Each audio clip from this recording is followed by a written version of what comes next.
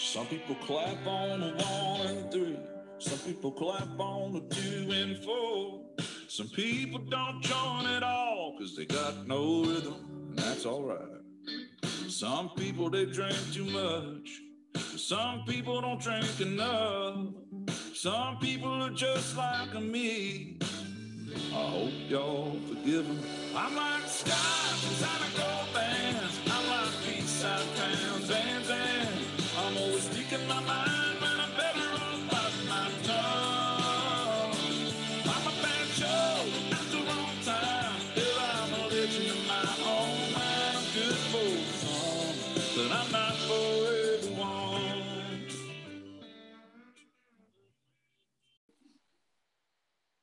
Welcome to another episode of Two Ales and Hockey Tales with Wally, Navigating Lieutenant Light Lager, Bayfield Brewing Company. And today, I am so excited to have on a 42-year-old from Durham, Ontario, Canada. His hockey journey took him to Canada, the USA, Austria, and England.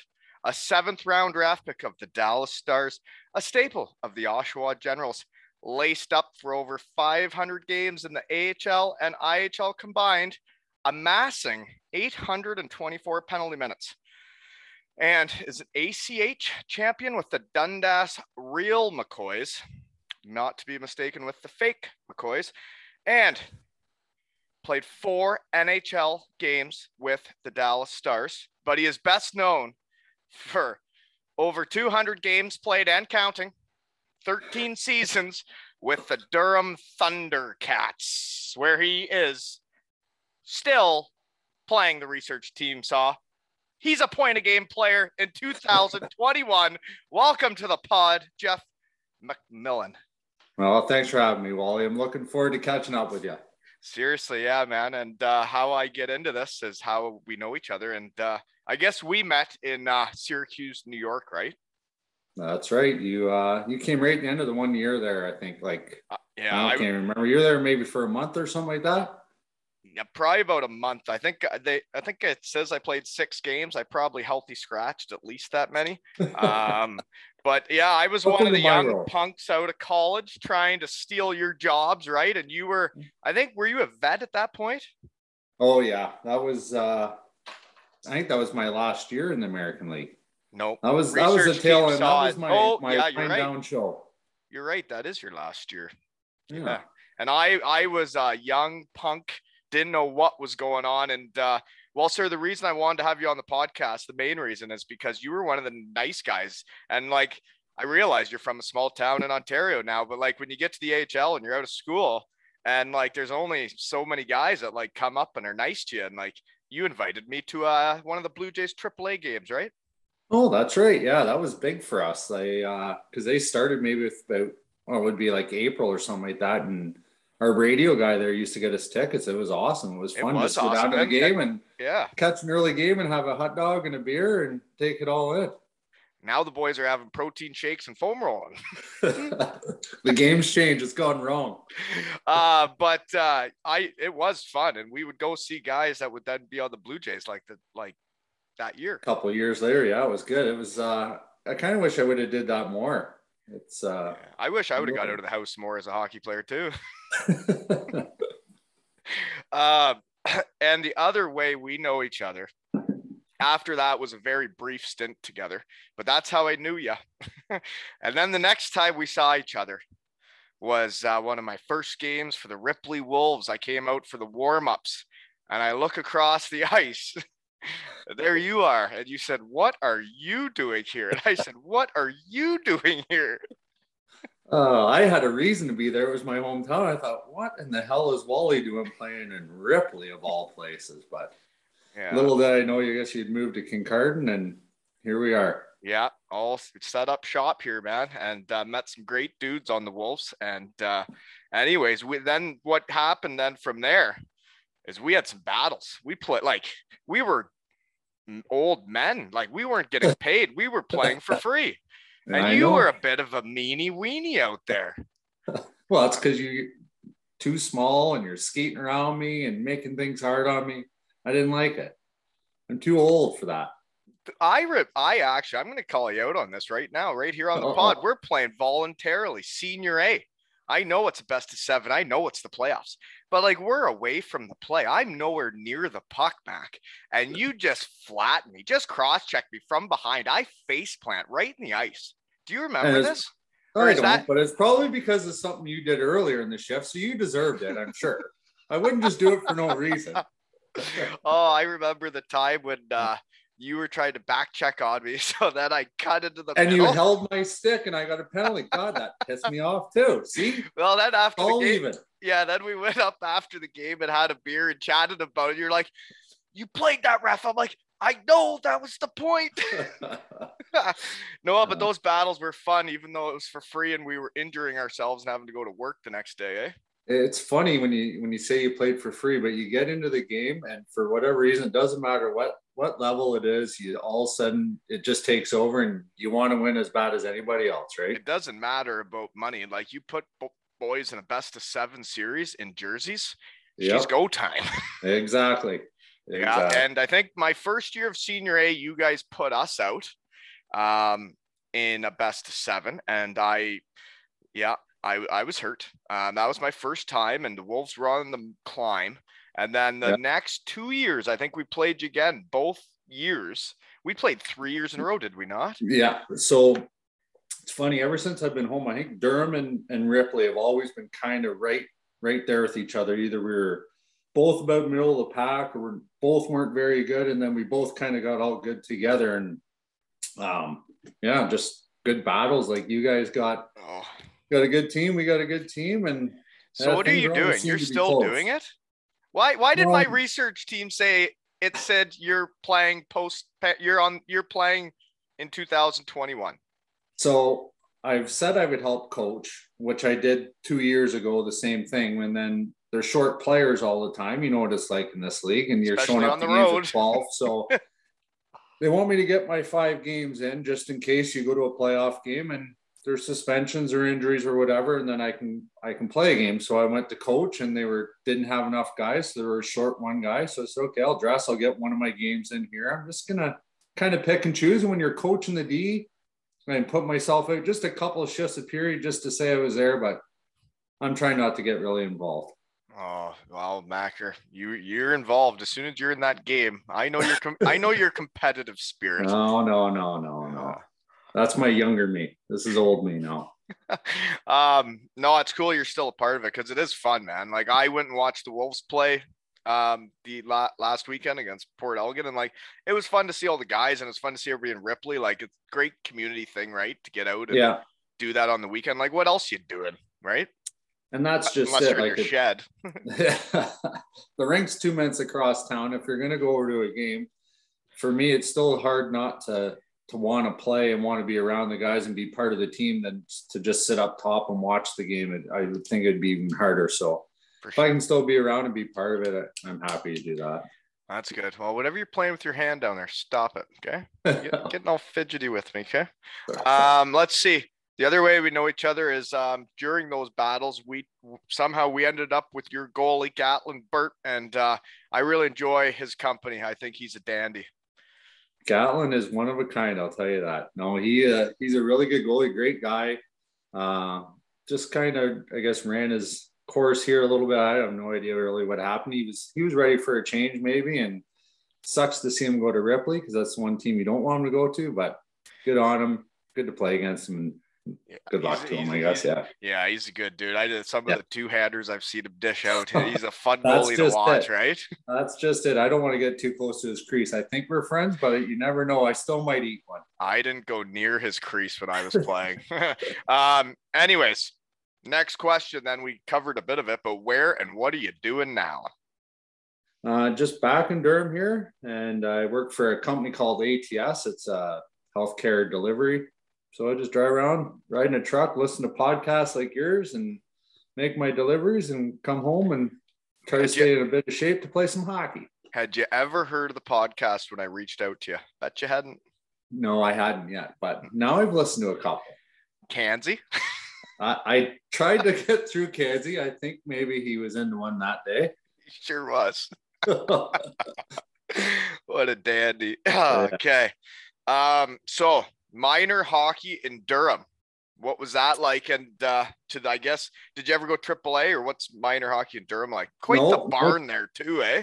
Yeah. Well, you know what? Durham's rink used to be, and it still is. It's a good rink for around here, but going back, 30 years ago, it was probably one of the bigger, nicer ones around compared to the ones that we played in around here. But minor hockey in Durham was good. It was just a small town, double C hockey, but I played with a couple guys, Chad Woolard being one. He was drafted to the Sioux in the second round, and Mike Nixon, Jimmy McGilvery, guys I played with growing up that all got drafted to the OHL. So to have four guys on in the my same age group, within either a year younger me or my age, yeah. So are you guys two age groups together, like concurred in that?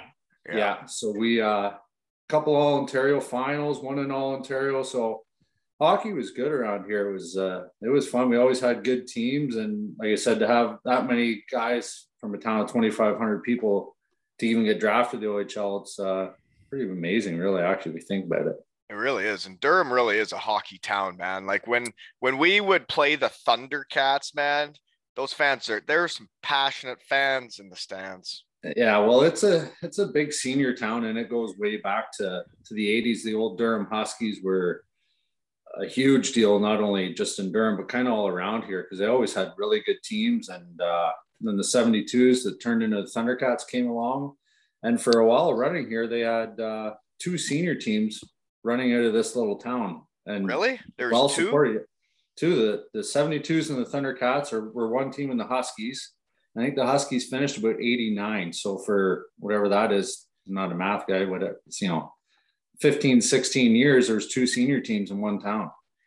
Wow. Well, I'm not one to really watch much hockey on TV these days, but watching the game live in Ripley and like seeing the actual action up close, and like when there's actually old boys that are still fighting, and it's like, this is entertainment, right? Like it is. It's good entertainment to go watch a Senior A game. Anyways, we've been talking about Senior A too much. Okay, moving on. Did you ever go AAA? No. AAA started in this area kind of right when I was in Bantam. We had a really good Bantam team. That was the year we won the All Ontario. So we'd already been to the finals a couple of years. So we kind of knew we were going to have a good team. And AAA to us was all like very new. And at the start, all the AAA around here, I don't think any teams were very good. So I think we made the right decision. That was back when hometown teams were still good. Like now you should see it, man, with my kids' age groups. Like the kids are leaving at 9 years old, and like they're not just traveling a little bit, they're traveling a lot at 9 years old. And it's the same in Durham here too. Yeah, you get a couple of good teams, and then one or two of the better players seem to leave, and then it just kind of leaves a big hole in the town for that age group. So yeah, if you lose your two best kids in a small town, you're pretty well cooked. Yeah, exactly. So you ended up playing Junior C for the fans. I don't know if you might be the first Junior C player on the pod. No, there's been others, I'm sure. When they're young, right? But that's what you did. You would have made Junior C instead of Junior B, like I would have, right? Yeah. So that year I did try out for a few Junior B teams, but I got cut from every single one of them.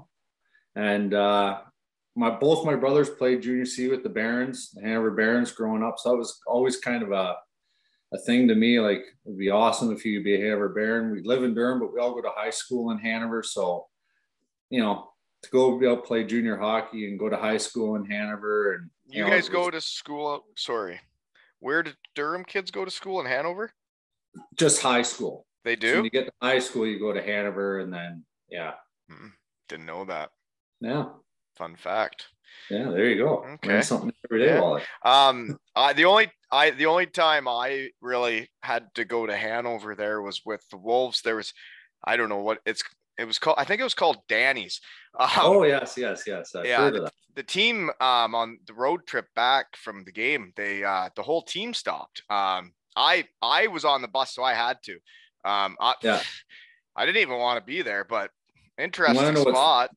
It's funny. I've heard Shelburne somehow, when their bus comes to Durham, it swings through Hanover on the way back to Shelburne somehow. So I think it's right throughout the league. You're not the only team that stopped. Oh, okay. So we're not the only ones. Okay. No. So here's a question for you then. Okay. We got to get some humor going here. Okay. Because this came up in the Stephen Meyer episode. He asked me what my stripper song would be. What would your stripper song be?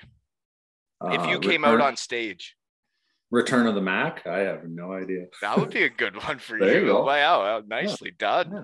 You knew That's that. Really put me on you the thought spot. no, you knew that. You thought of that. You didn't. I didn't even have the question out yet. I was just hoping you'd ask me. Yeah, you had that right at the tip of your tongue. Who you kidding? Okay. So you have been to that establishment and you know the place I'm talking of? Yes, I sure do. Yeah.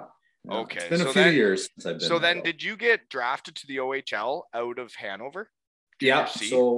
So once again, this kind of going back to how things used to be, I guess. But from that junior C team, once again, we had 4 guys that got drafted to the OHL from that team. Not Chad many kids getting drafted out of junior C these days. No, and Chad Woolard, the other guy from Durham that I was telling you about, he went second round to Sault Ste. Marie. Did he ever end up playing pro? Yeah, he played a lot in mostly in like the Central and the United League, but big time goal scorer. Like even his OHL numbers, I think his last year he played in Owen Sound or St. Mike's combo. He probably had 30 goals, anyways, like that. Okay. Yeah, and he's married a girl down in Fort Worth in Texas, and he stayed down there. But hockey players really scatter, eh? Yeah. It's you have the same gal as when you're in Syracuse, right? Yeah. So she's from Durham. She's a Durham girl. Yeah. Mm-hmm. That's how you ended up back there, because all the other boys end up meeting gals wherever, and then they stay there. Yeah. Okay. Where were we? So yeah, you got drafted to Oshawa. Yes. So I think I saw it. It was a later pick though, right? Like 13th round. So did you think you were making her? Nope, not a chance. So I never played summer hockey or any of that ever growing up either. And that particular year, there was a guy out of Orangeville that started a summer hockey team. It was like prospects camp and stuff. So I went to that, and I think there's 6 defensemen on our team. I know one of them, I got drafted in like the 8th round to Oshawa, and he was a guy that I was like thinking I was as good as or close to or whatever. So kind of in my head the whole time going there, I was like, I just got to try to beat this guy out. Yeah. But I had a good camp and kind of lucked out, I guess. And you beat him out. And I beat him out, yeah. It's a competition though, right? Like, and it's funny because like when I just had tryouts for kids, it's like the players decide who makes the team. Like when they go out there, it's quite obvious pretty quickly who wants it, right? Yeah, and you know what? Once again, it's just so much different back then. Like you didn't have the internet and all these things to be able to Google all these players. So when I went to that camp, I really didn't have a clue who anybody was other than the little stat pack they give you when you got there. And I was like, okay, well, this guy played here last year and this guy, and recognized, Brian Allen was a name. He was the first rounder, but he had played junior C the year before too. So I was, you're just kind of trying to compare yourself, but quickly, with half an hour before you go on the ice, and then just go out there and play hockey. So you couldn't really psych yourself out of it. Maybe that was maybe a good thing for me. You know what? I just thought I don't really want to skip over junior C because I had watched some junior C games. I think they were in Fergus when I was in high school. And if you were playing that at a young age, like say 15, there were some 14-year-olds play that if they're talented, and like there were 20-year-olds, 21-year-olds that were full grown men. And like there were some real fights in those leagues, right? Oh yeah. It was a big boys league for sure. But like I said, I kind of watched my brothers there, and so I grew up around watching that game probably for 7 years before I even got there. And the fights, the line brawls, the fights in the stands, things like that used to go on. And then you finally get there and get to play, and it kind of helps you grow up really fast. And, you sit there and sit in a dressing room with a bunch of 19, 20, 21-year-olds that are going to the bar, and you're 16, you got a beer fridge in the room. So hockey then too, you played either Friday, Saturday, or Friday, Sunday afternoon. and you practiced on Saturday. There was no hockey through the week. And really? Come off the ice Saturday afternoon practice and get into the beers and then go for chicken wings and beers and then play Sunday afternoon. And that was the normal. And you were one of my mentors in the AHL. You took me for chicken wings and beers. Woolen Chop Brown Ale, Bayfield Brewing Company.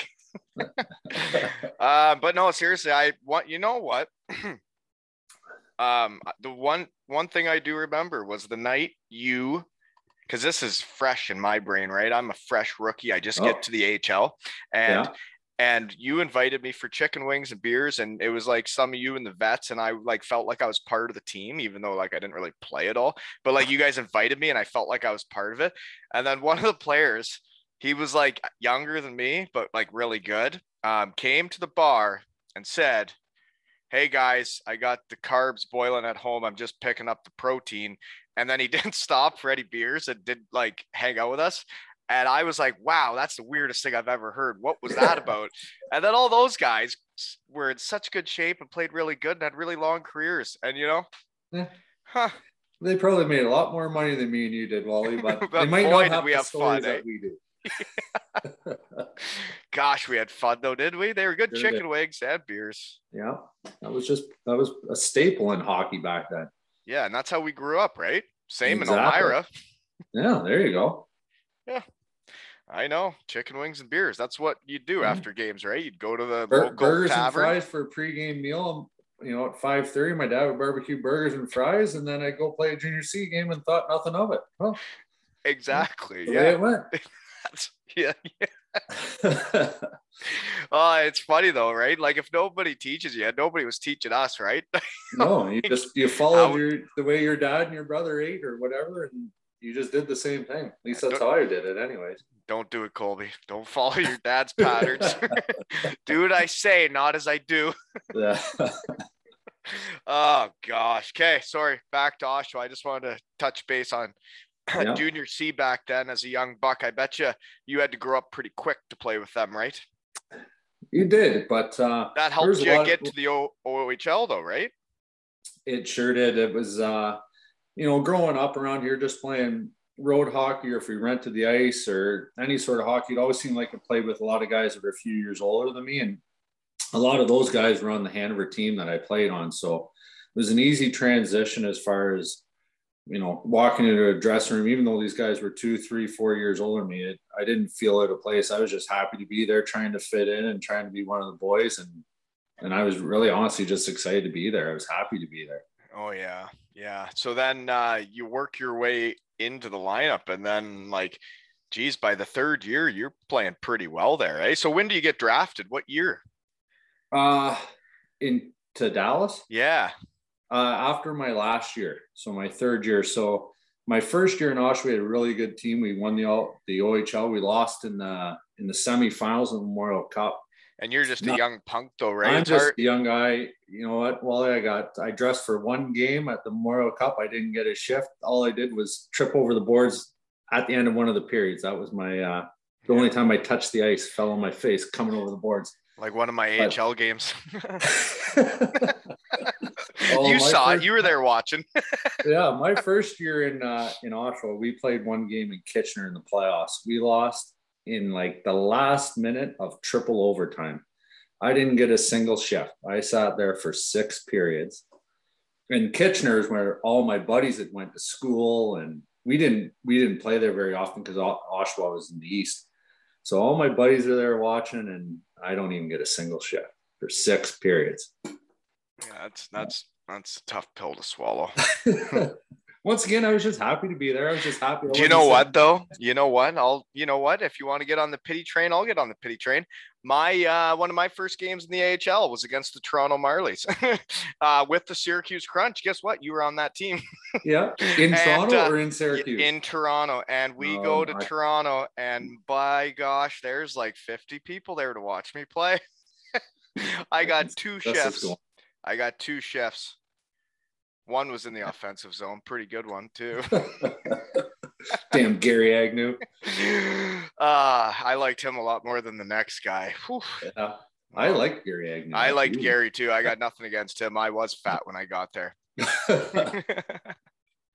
Wasn't no. I like that guy. The next guy though, I don't know. I was skinny then. I don't know. I was skating fast. Who was the next guy? His assistant that year, the guy that would have been running the D. Oh, what was his name? I can't even think of it right now. Yates. Oh yes, yeah. I can't remember his first name, but I know who you're talking. Yeah. Whatever. Yeah, that's probably why I was out of the league after that too, and I don't remember the D coach's name. That's probably not a good sign when you're a defenseman. There's a couple conversations I just remember, right? Like it has nothing to do with how you're playing great, and then you sit out for a while, and then he's like, well, you're going down, we might see you again. And it's like, okay, you got no nuts, man. Why don't you tell somebody I'm playing good then? Why don't you let me play? Why don't you drop a nut, eh? What anyways, that was the coach. Yes. How did we get to Syracuse? Where were we? We were you're in Oshawa. I was in Oshawa. Yeah, so I got drafted after my last year in Oshawa. So 7th rounder, same thing. I was completely shocked to get drafted. I was at a family function. I came home, went to my brother's because we didn't have the internet at my house. I went to my brother's to get on his computer to check the internet, see. Did you have an idea there's a chance? No, I didn't think I was necessarily getting drafted. I knew that. But when you're a hockey guy, you're going to be looking at everybody else that's getting drafted anyways. To see the other guys from our It's team. your age group too, right? Yes, exactly. So you're right into it.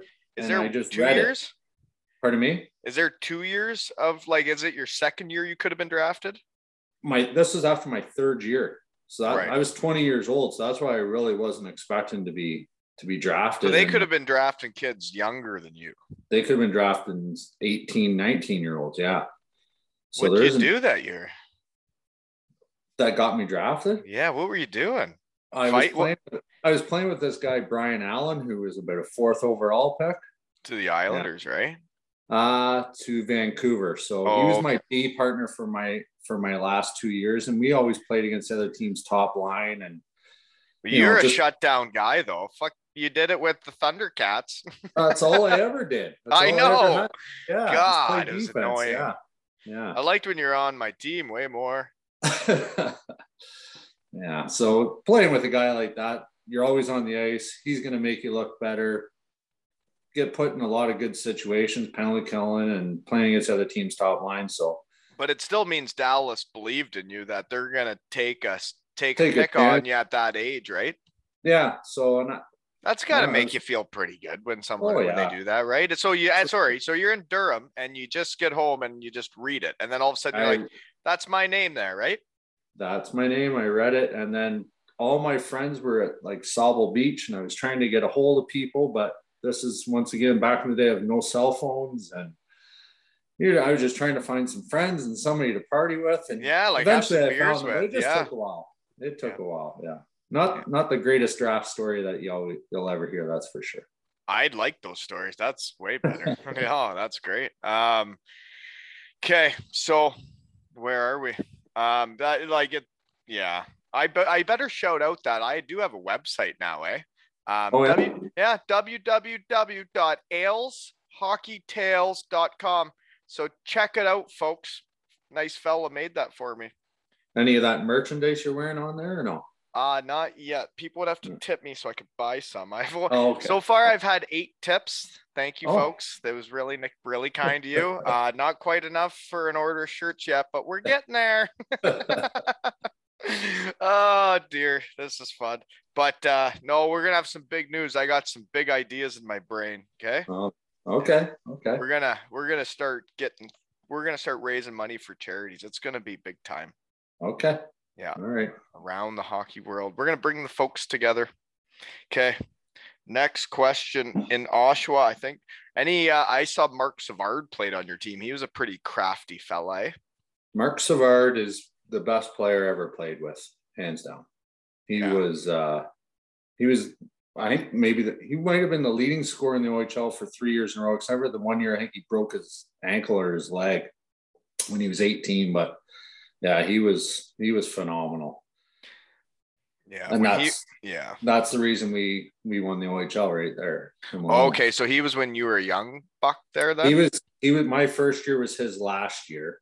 Right. So we had a really good team, but yeah, I mean, he was top scorer in the league. It was him and Joe Thornton battling it out for leading scorer. So that tells you right there where he's at. Yeah, no, he was really coming into his own in the NHL until that hit that gave him, But yeah.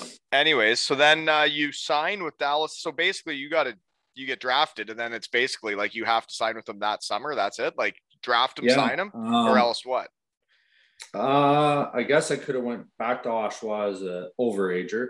Okay. That was probably the next option if I didn't sign. But getting drafted as a 20-year-old, they offered me a contract like right at training camp. So basically, I guess they weren't going to waste a pick on a 20-year-old if they didn't have any intentions of signing them. So it was the most basic contract, the minimum signing bonus, the minimum salary per year, basically. But it was a 3-year contract, and I was just happy to be saying I was playing pro hockey because it was signed a 3-year NHL contract, and you got drafted as a 20-year-old. Like I was happy. Yeah, you should be. You should be. Yeah. Jeepers. I would have been. I never got more than a 1-year deal. Anyways, so your first year though, I saw you played 53 games in the IHL for the Michigan K-Wings. Is that in Kalamazoo? Kalamazoo. Are you right? Yeah, right by Western Michigan, my stomping grounds. That's that was one of the best years. It was a lot of fun. Like that whole team, there was probably, I don't know, 8 guys that were 23 and younger. So it was just, You guys were running amok around Kalamazoo. Were you getting into Bronco area? Were you going to the university? Oh, yeah. We were going everywhere. Jeez, we didn't like when the pro guys were around. When the K-Wings would show up, we'd be like, get back to your side of town, fellas. This is our area. It was awesome because playing in Oshawa, you're used to the 11 o'clock curfews, and Oshawa's home games were always Sunday nights. So, Sunday nights would kind of be your go night. Yeah, I know what you mean. It's called Sunday the Green night in Oshawa. Yeah. So you never really got to experience that. And then we never talked about that. What was it like living in Oshawa when you're from Durham? I loved it. Just, it was something different. Obviously when you first get there, it's a little bit overwhelming, but just changing schools and not knowing anybody. But, you spend 3 years in the town, you get to know everything, the area, some people, your billets, and it just becomes very comfortable. And I really enjoyed it there. Okay. Sorry, I got sidetracked. We're in Kalamazoo. Yeah. Just a quick stop. Yeah, sorry. Kalamazoo, though, great city, town. What do you want to call it? It means a lot more to you than it would to me because you were there for. No, you're there. I was there 4 years, and it was great 4 years. Met my wife there, but there's a lot to do, and there's everything you'd need in a little town. It's not a big city, right? It's no. Not too overwhelming for people from small towns like us, right? Exactly. But why did you leave there then to play in the U-Haul with the Fort Wayne Comets for 7 games and playoffs? Yeah, so I got sent down in March to the United League. So Fort Wayne and Kalamazoo were affiliated. Oh, okay. So it's like me getting sent to the coast from the Crunch. Yeah. I gotcha. So I got sent down, played 7 games. And then went back to Kalamazoo for the finished year. We didn't make playoffs. So then I went back to Fort Wayne and played their playoffs. I heard Fort Wayne's a good place to play minor pro. It was an awesome town. Their fans were amazing. The barn was packed. And mind you, it's playoffs. I can't remember if we lost in the conference finals or got the semifinals or something. But yeah, big crowds. It was a lot of fun. Research team doesn't have it. I think it was about a round. It was less than it was 7 games-ish, I think. That I played, but they were there. I showed up in like the second round or the end of one round I remember playing, and then I played a full another round. I can't remember how it went. Yeah, see, my research team's not that good. Yeah. Geez. So then Dallas's farm team moves from the K-Wings in Kalamazoo to the Utah Grizzlies. Yep. What city is in Utah? Salt Lake City. So a lot of Salt Lake City coming up on the pod lately.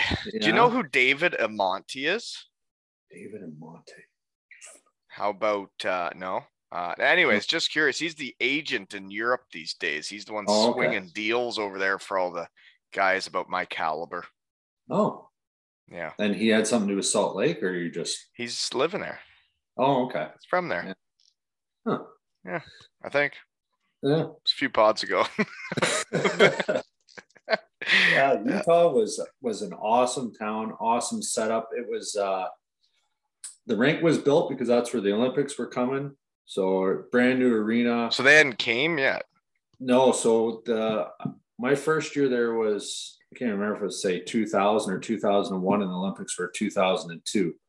So it was either my second or third year there when the Olympics came, but the rink was built. The city's getting built up. The downtown's they're getting ready for the Olympics. So, and you're living there through all that?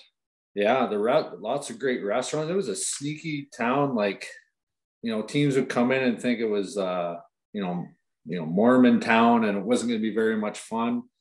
The bars would close at 1:00. That was the biggest downfall. But at the same time, that means you were just cut home and in bed a little bit earlier. Instead of staying 8 till 3, you're home by 1. So it was kind of maybe sneaky good for us that way. But maybe you played better, eh? Well, maybe. Who knows? But you did, after like your first year there, you said you got sent down, whatever. But then your second year, you really start flourishing, they would say. You really, I think you probably find your role as like it. I don't know. Hockey was different, right? Coaches coach differently. There wasn't like a shutdown pair. There was like a scorer with a shutdown guy, right? Like it wasn't like a pair that would go out against the top line. So this is what my notes have. Okay. This is what the research team has. Okay. 15 to 20 points a year and over 100 PIMs. 3 great years. That's as good as it gets for this guy. No, but seriously, so like what's your role there? What you're like after you're getting sent down your second year, like what's your role? Like what do they you got to work your way up, or is it away the start of the year? That last year I finished in Fort Wayne. The next summer, the guys are getting phone calls, like teammates of mine from the year before, to drive to Salt Lake, find a place to live, and then they're going to fly from Salt Lake to Dallas for main camp. And I never got that phone call. So I showed up to Dallas training camp thinking, I have no idea where I'm going to be. I'm obviously not in their plans to be in Utah. And then just got to camp. And once again, probably going back to like that whole Oshawa mentality of just, I got nothing to lose, and just went and just kind of played and didn't read too much into anything, didn't overthink anything. Ended up having a really good camp, played 6 of the 9 exhibition games, and was the last defenseman cut. So I found Saturday night they played. You played 6 of the 9 NHL preseason games. Hazy sunset. And Saturday night after the last game, they sent me and another guy down. The last 4. You went from the U-Haul to almost making it. And I said, well, can I go home first? Because I have nothing with me. I don't have a car. I don't all my stuff. And they were just like, oh, they never told you to go to Utah? I said, no. So that was just kind of when I got to Utah that year, it was just the confidence from training camp. And oh yeah, you would have shown up just big dick swinging, eh? No, seriously, as the last cut though, like that's what it does to you. You show up and you just feel different. You feel like a different player than if you're one of the first cuts and you're waiting there for the guys that almost made it. It's a horrible feeling. Yeah, exactly. It was it was great for my confidence and just kind of made me feel like I belonged in that league now. You know, the year before I was just hoping to stay there. Eventually got sent down to the United League. But so what changed in you from the first year to the second year mentally going into this next camp? I honestly have no idea. It was just. Do you think it was just you had seen it for a year? You'd seen pro. You'd seen what they can do. I don't know. I know like you're only at camp for like 4 days, And then so they used to fly us to Vail, Colorado. So we're in Colorado. You got your training camps going on. Shout out to Kansi. Yeah. Hey, Kansi. Yeah. And the first exhibition game was in Colorado. And I was playing in the first game. And I was just like, what the hell? I had, so it was just, once again, you didn't have time to really process and think things. It was just like, I'm playing this game. Played the game. I guess the game obviously went well enough that I got another one, and then you get another one, and then you just start thinking, okay, now this is fun. I feel more confident every game, and for me, it was no pressure to score goals or get assists. Every game, if I could go out, basically come out even, and no one noticed me on the ice, that was probably a good thing. That meant I didn't screw anything up. I was just glassing out and. We had totally different lives as hockey players, eh? Yeah, I felt bad for you guys that had to go out and score every game. I could go a whole season not scored and not really feel that bad, other than a little bit embarrassed. Nice to get one. No, but yeah, like it was like, especially when I got to Europe, man. Like, and then like you feel the pressure for a while, but then you have a kid and you're still like just like a hockey player, and you're like, you go a weekend without scoring, and you're like, oh my God. That's why Europe was no good to me. I had pressure all of a sudden to get points. I didn't even know what points were at that point. I'll talk to you about that when we get to Europe, because I agree. I've seen you play. I played with you. You're a shutdown guy. And I don't know what Vienna's scouting team was telling them, but their research team ain't the same as mine. Yeah. Because I would have known where to put you when you came over. But anyways, moving on. So Salt Lake City was a great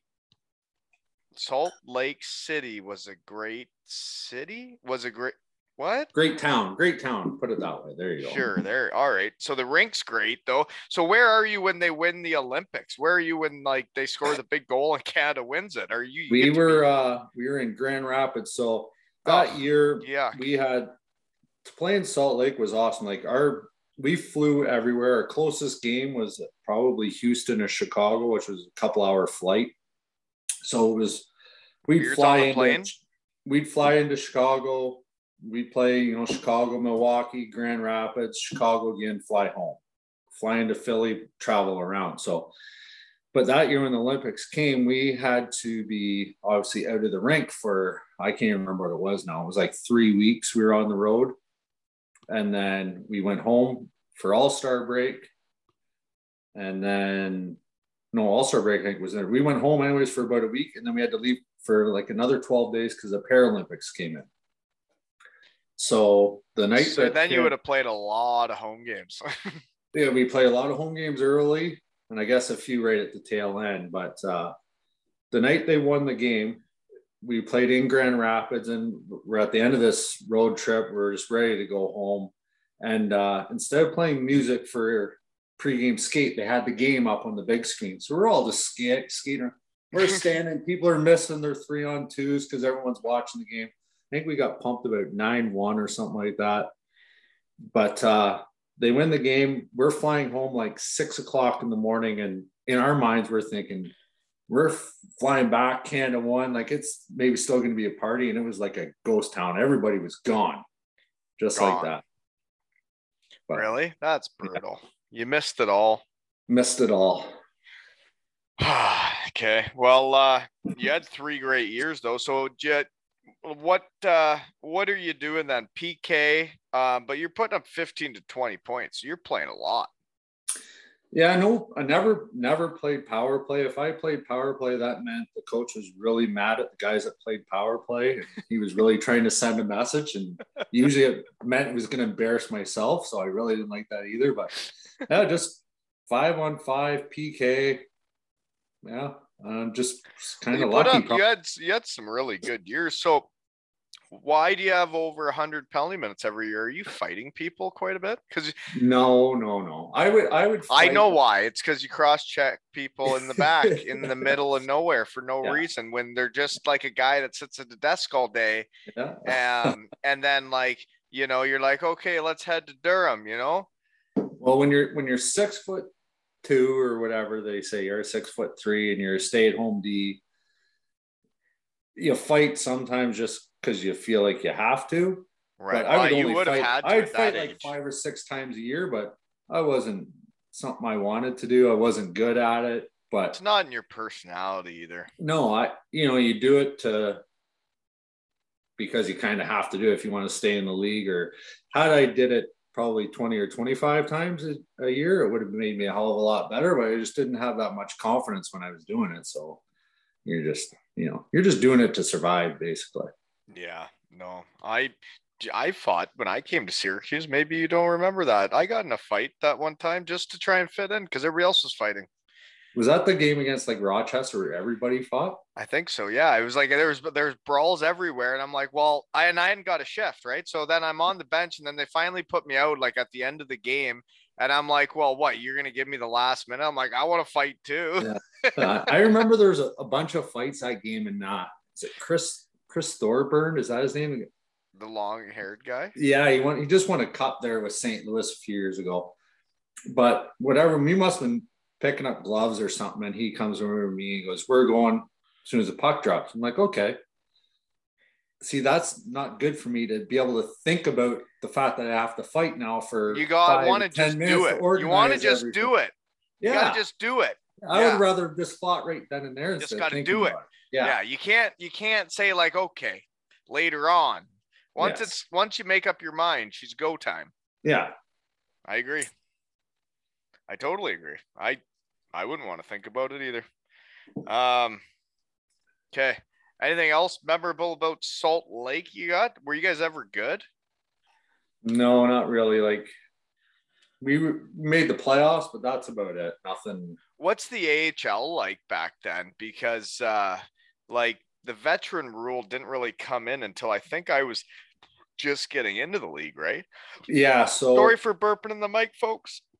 I can't even remember. The veteran rule maybe came in, about my 3rd or 4th year. But like my first year when I played in Kalamazoo, half the league was affiliated and the other half could be whoever they wanted. So and they just it was like get the best Chicago, team they could. Yeah, they would basically be full of guys that played NHL games, whether they played 20 or they played 400, but then they could come back there and make good money. So my first couple of years, even when I got to Utah, the league was kind of the same thing. There's always a few teams that were just full of NHL, veteran guys that were. If you look back on it, it's probably better for the players, and it's probably why more players wanted to stay in North America to play pro, because now everybody wants to go to Europe because there's not many options in North America. If you're not in the AHL, and the East Coast's even hard to stay in nowadays. And then what else is there? Like it's time to go. And like, there's not as many jobs, right? Because there's people not paying good money like there was when there's the AHL and like IHL, right? Oh, exactly. And I don't know what they charge to get for a ticket to get in there, but it's got to be expensive to run a team. Like I said, when we were in Salt Lake City and we're flying everywhere, you're flying, whatever 20 plane tickets are, 25 plane tickets, you got your trainers and get there in buses and hotels. Like it's hard to for some of those owners maybe to make some money. I don't know. Yeah, that's true. You'd have to have the big dogs paying it, right? You'd have to have the NHL. That's why it works in Salt Lake. It's Dallas. We figured it out. Just did. Boom. So basically, the first 3 years, did you feel like you were close to a call up with 15 to 20 points a year and over 100 PIMs? Oh, sorry. No, keep going. I didn't mean to keep talking. I never really thought of it like you're always hopeful that you're gonna, get a chance, but I wasn't one of these guys that were like, this guy's getting called up. Oh no, why wasn't it me? I was, you're hoping that maybe someday, but realistically, when guys are getting called up, you look at the stat sheet and I maybe had a goal and 6 assists, and the guy that got called up had 6 goals and 31 assists. But the thing is that has nothing to do with what you do. That's not what you do. No, but typically those were the guys that were getting called up, which was fine. Like good for them. I was always happy when guys get called up, because a lot of those guys were some of my closest friends on the team. But that's why you're on the pod, right? No, seriously, it's because you're a good dude, and because you're one of the guys that like you're not one of those teammates that were in the AHL that like they were selfish and they wanted to be the one that got called up, and like they were in it for themselves, right? They were out there, were they not? Oh, for sure. Like, and you're just a good old Durham boy that just wants everybody to succeed. I'm the same way though. Like like you want to see good guys do well, and when they're your good buddies, you're happy when they get called up, right? Yeah, for sure. And when I finally do get the call, it's just like, you're almost ready? shocked. Are we there? Right. We're there then. Let's go with it. Here we go. So you played 3 seasons in Utah. So that means you had to have signed, at least after your 3-year contract, you had to have signed an extension after that, right? Yeah. So I signed a 1-year deal and then another 1-year deal. And then it's the second 1-year deal. You finally get the call. So where and how does that happen? Or is it out of camp? No, it was December. We'd practiced. Came back. Coach called me in, told me I got called up. It was whatever Tuesday or Wednesday afternoon, and it's just you dream about it. You can't wait that it's going to happen, and then it happens, and it's like 12:30. Oh, you get called up, and your plane's leaving at 4:00, and they were going to LA, San Jose, like they're going on a road trip. So it's just like, just a lot going through your head. You're kind of overwhelmed. You're trying to pack your bags. You're excited. You're trying to call and let people know, and then get there, practice, get on a team flight. And we went to LA, San Jose. Okay, so hold on. Let's talk about it. Let's dive right in here. Okay. I'm a healthy scratch in LA and San Jose. Shoot. Let's not dive into it. Let's skip that. Yeah, I was fine. I was just happy to be there. I was collecting the base. So was I. Got started. No, I'm just happy you're even talking about it. I played against the Thundercats versus Wolves. That's cool, man. Yeah. So you get called up and you get healthied. Yeah. So they were going out on the West Coast trip, so they wanted 7 defensemen, which. But like, what's it like? Like when you first show up and you've been in the, I guess you've already been to training camps. You've already been around the team for years, right? Yeah. We skipped the first training camp and all that, eh? We should have talked about that. So then could have buttered it up a bit. It's honestly, it was great. I found those guys the NHL guys were amazing.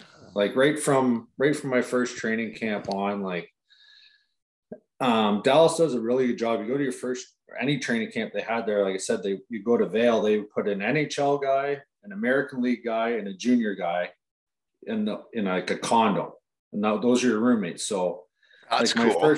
That's really cool. Mike Keane, who I don't, if you know who he is, but I do, yeah. Yeah. So Mike Keane, he was still in the AHL when I was having my little cup of coffee. Yeah.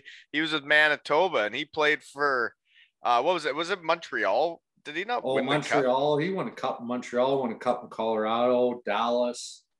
He was awesome. So yeah, right from day one, you wake up in the morning to have your coffee or your cereal or whatever, and you're just sitting at a table across from Mike Keane like it's nothing, and so they kind of did a really good job of making you feel comfortable with different people. Is this your first time going there? Very first training camp. So then, like another year I had Sergei Zubov. 1 year I had Grant Marshall. And Billy really? Guerin. Yeah. So you kind of get to know these guys a little bit better because. Well, because then when you pass each other at the arena, it's not like, I guess it's kind of like having a reading buddy at the Ripley school here. Like when you see the grade 6 kid, right? Like my kid's like, hey, I know you, right? Yeah. And it's like when I show up and I'm like, hey, Mac, I know you. Yeah. Right. Yeah. And you're like, hey, Zubov, I know you. Right. Like it would make you feel more comfortable though. It definitely does. When I go to Columbus, I see like Anson Carter, I see Jason Chimera, I see like all Rostislav Klesla and all these guys. And I'm like, oh my God. And they have no clue who I am. If one of them would have said hi to me, I would have been like, oh, that's cool. Yeah. And then once again, by the time I'd been there, I've been in the organization for 5 years. So there was a few guys like Marty Turco I'd played with a full year in Kalamazoo, and John Sim, and I'm trying to like different guys that are up and down all the time. So when you get there, you already kind of have a small group of guys that you know that were on 3-year entry level deals around the same time, and you're part of the same organization, right? Yeah. Some of them have made it and signed longer tickets and that are there, but you know, I still remember going out for dinner the very first night. There's another guy that got called up with me, and we're sitting at a restaurant, and like the guys just pay our bill.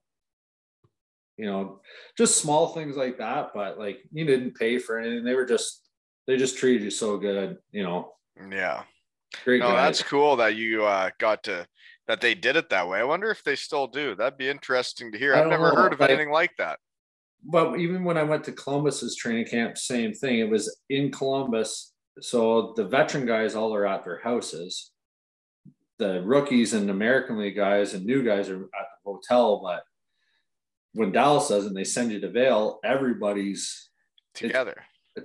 So same thing, like even after practice, you're going to a restaurant to go for dinner. They're all there. You know, as they would do back then, like on the Sunday, it was you went to this one sports bar and they're all in there crushing beers and eating chicken wings. So you just to, you know, you're going having a couple beers and just to be around the guys. Like it was, honestly, it made you feel so much more comfortable. And actually, like that would really bring not just a team, but like an organization together. Is like when you get away, like with all 3 levels of players, right? Yeah. Geez, they better not all start listening to this podcast. They might start taking ideas from Mac and I, eh? Maybe we'll be running a team. There we go. Geez, yeah, here we go. Next thing you know, they're going to be like, geez, what a great idea in the shed. Okay. Well, that's, you know, you're right though. Like when teams come together and then like you get called up, you get sent down, at least you know a guy, right? Yeah. Like I showed up in Syracuse. I didn't know a guy. Not till Kansas was like, hey, do you want to go to Qdoba? You know? And then I was like, okay, at least I know a guy. There we go. Yeah. Okay. So when do you play an actual game? So you healthy scratch 2 games. Yeah. So Saturday night, San Jose, we bus to Anaheim and then go down for like pregame meal. And they told me that Sunday morning, the game was like a 4:00 game. So I found it about 10:00 in the morning. I was playing that night. And once again, it was like good. You almost didn't, there was no pregame skate to embarrass yourself and have nerves and whack pucks all off the boards and make them think, oh God, what are we doing with this kid here? Wait until warm up to do that. No, I'm just kidding. But navigating lieutenant. It was a great first game. We lost, but I think I played like 12 minutes or something like that. And it was just whatever, dream come true, right? And you said it was against Anaheim? Against Anaheim, yeah. I couldn't imagine. I never did it. I couldn't imagine getting to do it. That's pretty cool, man. So yeah, like that's what year? Research team doesn't have 2003, I think. 2002. So anything like memorable part of that game where you're like, I'm in the NHL? Honestly, no. Like, did they make you do the rookie lap by yourself? Like, was that a thing? See, they didn't do any of those things back then. It was now it's also like everybody knows what's gonna happen. It's like, oh, look at that. Oh. It was just play the game and hope that you didn't end up on Sports Center doing something embarrassing the next morning or something like that, getting walked. So first game went good. Nothing, you know, like I said earlier, if I go through a game and I'm not noticed, it's probably the best thing for me. So got through the game. What a way to play. 4-5-0. I wasn't on for any goals against. I was happy. It was, you know, you did it. You did it. The game. That was dream come true. And yeah. What a way to play the game, though, not get noticed. God damn it. If I play a game without getting noticed, it's like, what's your problem? Like, what are you doing? Like, should have been a stay-at-home D, Wally. God, I wish I could. I didn't have the body type for that either. Didn't have the body type for any of it, man. Definitely not a stay-at-home D though. Well, kinda, I guess, if I would have really. No. Anyways, where are we? Okay, you're still doing it though. So, never heard of. So you play 12 minutes, it goes all right. Do you get to play the next 3 games straight? Yeah, play 4 games. Every game just kind of goes down. I play like 10 minutes, 8 minutes, 4 minutes, and the last game, I got noticed. So in your 4 minutes. Well, that was my last shift. So Steve Sullivan ruined my NHL career. No, I'm just kidding. Play was going up the ice. I just remember like thinking, okay, I'm going to try to control the gap, and the puck got turned over, and they passed it to Steve Sullivan, and he was beside me for a second, and then gone, went in, scored in a breakaway, and I just watched the rest of the game, and that was the end of it. But like the other games, like everything was going fine. You're just doing your thing, and just playing, and looking back, I wish I would have tried to get noticed. You hear guys that, especially back in the day, was like, go to camp, fight the biggest guy. You got to get noticed to stay there. And it was just part of my mentality was like, don't get noticed. Don't go and fight the biggest guy because I'm just going to get beat up and knocked out, or you know what I mean? It was I just played very just do your thing, passive. Looking back, I wish I would have just went there and tried to play more aggressive or tried to rush. That's not what you do. Like that, I tried to do that when I went to the HL, and they're like, you're on the 4th line and with Scroy, and I'm like, okay, well, I'm gonna run around and try and hit guys, and I'm like, well, these guys are 3 times the size of me. It's not going well. Yeah. Right? Like you got to play like yourself. Like, and you're a shutdown guy that shuts down the other team's top players. They always say do what got you there, and what got me there couldn't keep me there. And that at the end of the day, I'm fortunate to even be able to say I got 4 games. So I'm happy to say I got 1 game. It's really cool, man. I overachieved as far as I'm concerned. So I think it's really cool, and it couldn't happen to a better dude. I'm only going to say that on a podcast. Never say that to you in person. Okay. I'll say that to you on Zoom. Yeah. Even though you're a dickhead on the ice. Okay, so then you played basically the rest of that year in Salt Lake again. And so what everybody talks on these podcasts, okay, about getting called up stories. What's the getting sent down story? How do you find out? Sorry. I just curious. I don't remember. I got mine about getting sent down from the AHL to the coast. I remember. So I don't know if it was this particular day, or I think it was, but anyways, it was like December 20th, something like that. We have practice. We go into this room where all your clothes and stuff are, and in front of everybody's stall, there's a care package from the NHLPA. There's like jackets and hats and shirts and a gift card to like $1,000 to Best Buy, all these things. But my stall didn't have one, and another guy's stall didn't have one. And that was the day we got sent down. I remember more about that, thinking, I know you're going to send me down, but at least send me home with this care package. Like I'd love $1,000 gift certificate to Best Buy and a NHLPA hat and all this stuff that these other guys probably just throw away that didn't. Yeah. Yeah, that's kind of what I remember about being sent down. Once again, I wasn't shocked to be sent down. Okay. I just curious. I remember like when I would get sent down, it was the same as getting called up. You just remember those moments, right? Like there's a lot of days in hockey where it's just a practice and you don't remember, but the calls up, call downs, or signing a contract or agreeing on the deal, that's the shit you remember, right? Yeah. Okay, so then what else do I got here? Pretty cool though. A guy from Durham made it to the NHL in Dallas. How many guys from Durham have made it? Anybody else? 2. So there's another guy, Dean Hopkins, played with LA, Quebec, maybe a few other. I can't remember what years or whatever, but like he probably played well over 100, maybe a couple hundred games. And how long ago was that? Like in the 70s. Okay. 80s. Yeah.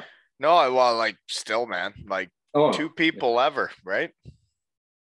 Hopefully there's more to come. Well, hopefully.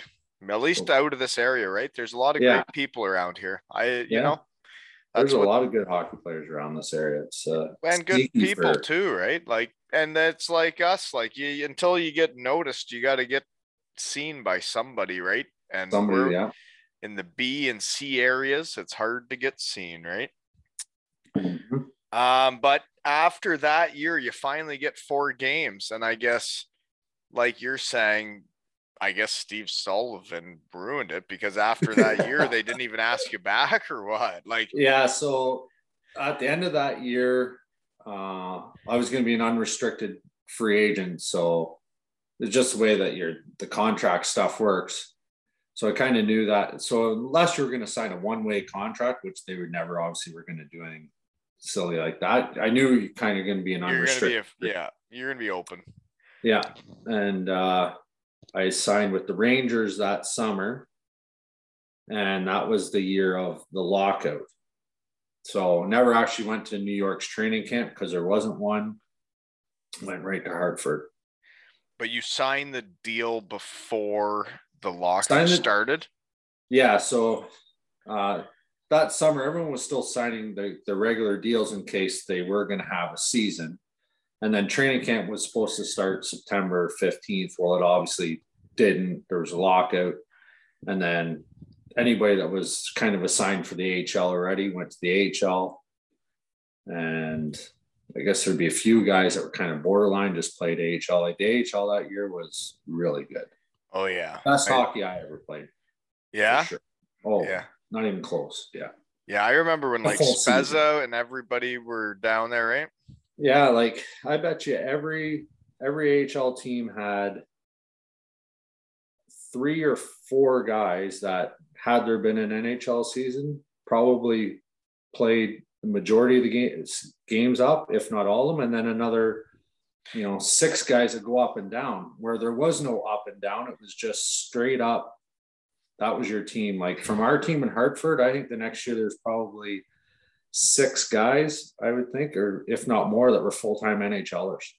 See, this is where my brain is really confused right now, because what I was going to say was, when you're in the AHL, it's very obvious which players are like on the cusp, which players are about ready to make it. I remember playing against the Albany River Rats and playing my buddy Pat Dwyer, and he was all over the ice. He was one of the best players on the ice. I'm like, this guy is right there, and he's one of my buddies. I'm like, that's cool to see.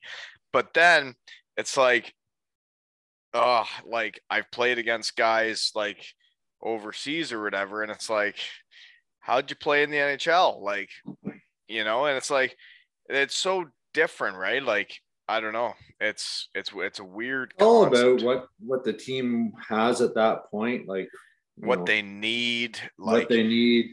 It's like a guy trying to crack the Maple Leafs lineup as an up and coming prospect for the next couple of years. Like, good luck, right? If you're a top 6 forward, where are you going to fit? Yeah.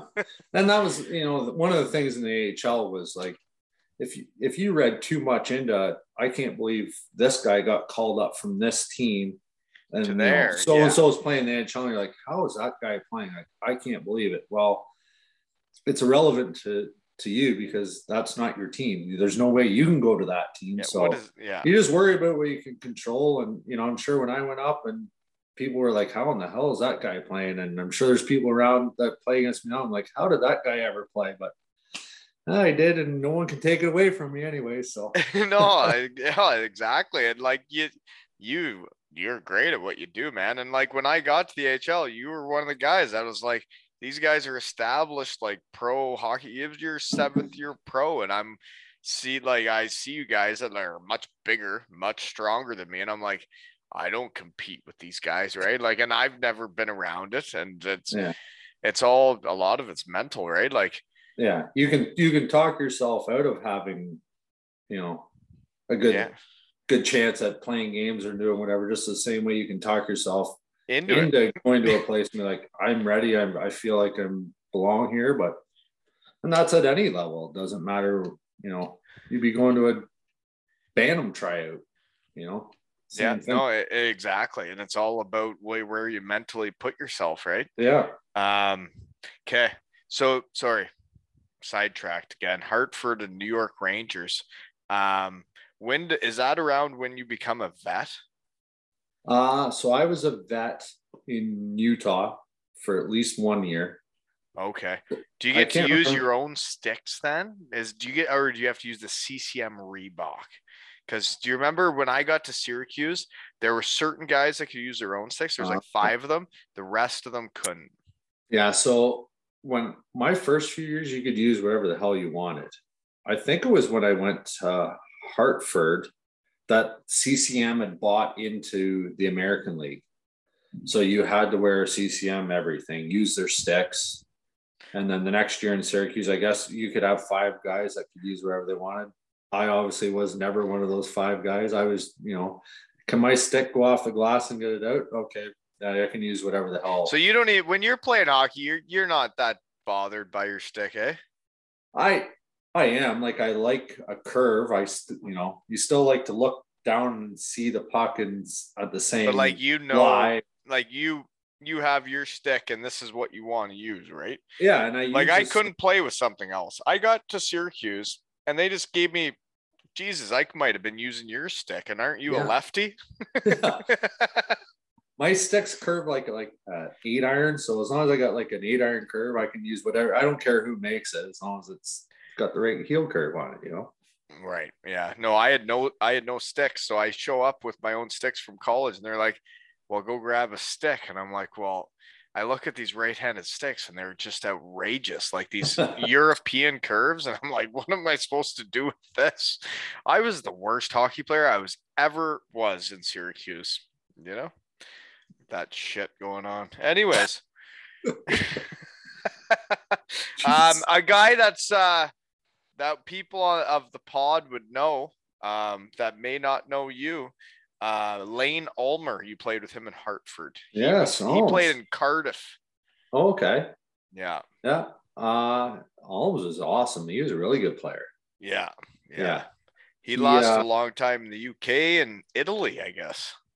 I ran into Ulms when I was over in, I can't remember where I was playing, if I was in Austria or England, but he was playing somewhere else at that point. He wasn't playing in Cardiff. Because I ran into at the end of his gig. Yeah. Like I met him like in London or something on one of the breaks to go out for a couple of nights. Oh, okay. Yeah. So you guys were buddies? Yeah. Not the best buddies by any means, but but you know him from Hartford. So he would have been a young punk and you would have been an old vet. Yeah. So Ulms had already been there a couple of years. And it's just kind of new. You come into a team. I don't know any of these guys from years past, and guys that played together for 2 or 3 years together already have a pretty tight bond, right? So you're just trying to fit in. Well, and there's that, and it's like the AHL. There's guys coming and going. Nobody's even that good. Not that year. Not that year. That was a lockout, so everyone was kind of there. And so you guys were on that team together in the lockout, eh? Yeah. We had a really good team, and we ended up losing in the playoffs to Lowell, who had Cam Ward, Mike Commodore, Stahl, Chuck Kobasu, and then the next year Carolina wins the Stanley Cup, and those guys are all. That's what I mean. The American League that year was just nuts. It was good, real good. Yeah, I remember that. So then the next year, we're getting close to meeting each other here. This is where we hook up with the Wally show. Yeah, here we go. So then after that 1 year deal with New York and the lockout ends, I guess you sign with Syracuse, Columbus, yeah. So what do you another 1 year deal? 1 year deal. So what do you get? An AHL, NHL? AHL, NHL, go to training camp, play a couple exhibition games in Columbus again, and then get sent down to Syracuse and just there for the year, and just being a veteran role model to young guys like you, Wally. Exactly. And you were, though. Like I wanted to learn from the guy, but that's the thing when you talk around hockey and you see the guys that were the veterans on those teams, most of them were like the good dudes, right? Like I had Darcy on the podcast. I'm having you on the podcast, and like you were two of the best guys on the team because you were the ones that invite. I come from college, and some guys, you know, they look at my physique and my good looks, and they're threatened. But you guys were like, why don't you come for hot dogs and beers, right? Yeah. See, and that's probably why we were still in the American League, and the guys that figured it out got the hell out of there. So maybe we weren't the best thing for you. Oh, that's why you're the veterans. Yeah, exactly. No, but like seriously, I really appreciated it because like it's a weird time in people's lives, right? Like I had always been part of a team. I was like yourself from Durham, Ontario, where you're always part of a team. And I go through Western Michigan, and like everybody on the team is like my brother, and like we all love each other. And then I get to pro, and it's like a whole different thing. Like I'd show up to practice, and there's just a guy's equipment is gone. And I'm like, what happened there? And they're like, oh, he's in Columbus now. I'm like, really? He's like in the NHL now. I was just practicing with him yesterday. And like, I'm like, that's really weird, right? Yeah. The whole thing is like, and then you're not like a team. No, because people are going up, down everywhere. And yeah, it's definitely a different world that way. But once you're kind of there for a little bit, it's just like everyday thing. Like you come to practice one day and it's like, oh, so-and-so got called up. Like, oh, that's good. Like, hopefully we don't see him again, but who knows, some days guys we get called up for a day and be back the next day. Like, well, that was a quick, they just call you up for a game, but it just becomes part of it, right? You just don't know when it's out of your control. You just show up and do your job and be a teammate, right? Exactly. Well, yeah, you're just a nice guy. Gosh darn it. Why'd you cross-check me then if you're such a nice guy and you're so nice to everybody? Oh, it's because I was on the other team. Yeah, and the other jersey. That hooking penalty where you held my stick, see? No. You still took me down. I fell down there. I think I cut into you, and then I was like, grabbed your stick, and I like fell, and I was like, Jesus, he almost killed me. You were trying out for the Canadian Olympic diving team that night, I think. No. Well, it looked legit, but I think we won the next two playoff series. So who knows, right? Yeah. I think at one point I had ripped a guy's helmet off and like kicked across the ice. And I was like, what am I doing? Like this is for free. We're volunteering. But no, like those Thundercats, your first coach when I got there, quite the cat he was, wasn't he? He was screaming at me on the ice. I didn't even know who he was. I'm trying to think who it was that year. You've had that many coaches in senior. We've had a few kind of come through. Oh, Johnny Anopoulos, Johnny A. That's who it was. I know that name because I literally, like, nobody knew who I was, right? I show up, I'm playing for Ripley, and we play you guys, and then I don't know what happened, but then all of a sudden your coach is like yelling at me in the middle of the game. Do you sidetrack? But do you remember the game where he got kicked out after the first period? And I had pulled my groin, so I wasn't really playing. And then I coached the second and third period behind the bench with all my gear on. Yeah. And I had to wear my helmet because I was actually called a player. And I stood behind the bench with all my gear on, and the only time I go is if we had the penalty kill. Well, that guy, I didn't know who he was. And I just show up and I'm like, yeah, let's play some games for the Wolves. And all of a sudden, the coach on the other team is screaming at me in the middle of the game, like screaming at me. And I'm like, I don't even know you. So Johnny A used to coach in Elmira. So that's probably how he knew you even from before. Yeah. Really good coach, like great hockey mind. Like, wow, really thinks outside the box. And he was ahead of his time around here for the way he thought the game. That's for sure. Okay. Well, didn't like how he yelled at me during the games when I'm on the other team. Thought that was a bit weird. Woolen Chop, Brown Ale. But hey, you want to yell at the other team's players? You give her big guy. Okay. We're in Syracuse. So that year, okay, the team was really, really good. Like, like I get out of college after boozing for a couple weeks when I get eliminated, and then they're like, "Hey, come to the AHL." I'm like, "Sure." And I show up, and this team's got Mark Hardigan, Andy Delmore, Jeff Platt, Joe Motzko, Peter Sarno, Kansi, Mark Mathot, Joachim Lindstrom, and Ben Simon. That's just a few of them, right? Yeah. We were a good team. Really good team. Yeah. Should have did more in the playoffs. But. Well, that's because you sent me back to college. Oh, just kidding. I had too many hot dogs at the Syracuse. See, so now you're blaming me. No, I'm not blaming you. I was thankful for the invite. It's my fault. It's my fault. I'm not blaming anybody else. No, they didn't. No, my body type screamed, "I love hot dogs." No, but no, you guys were a great team. Like, you really were. When I showed up there and like I saw what you guys had, I was like, yeah, no, they don't. Yeah. And then everybody's got sent down from Columbus, right? Like, the end of the season, I thought like I was kind of in the mix. I'm like, maybe I'll stay for playoffs. And then Columbus was done and don't make the playoffs. And then all of a sudden, they all come down. Yeah. Yeah. And then that was the year we played Manitoba in the first round, and we were up, I think, 2-0, and then ended up losing in 7 games, I think. But they had like Bieksa and Burrows, and once again, it's, if you think back at things, like you look at a playoff series, and then the next year you look at some of these guys, and you're like, they're legit NHLers. They're just not up and downers or borderliners. Were they the best players in that series? I remember Bieksa. He was good.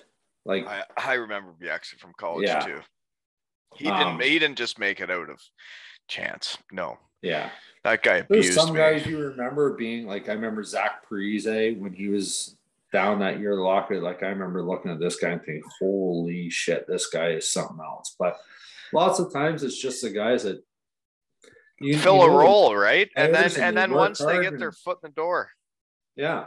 And they just, once they get there and they have some good games, they gain more confidence, and the better they get, Yeah, they do get better playing with each other though. Like, the thing is like when you see a guy, like, I don't know, in the summer, right? You get the guy that comes out in his NHL equipment, and they just skate around a little bit.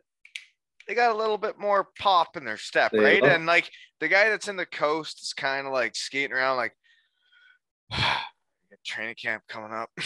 And the guy in the NHL is like, geez, can't wait for the the checks to start rolling in come September, right?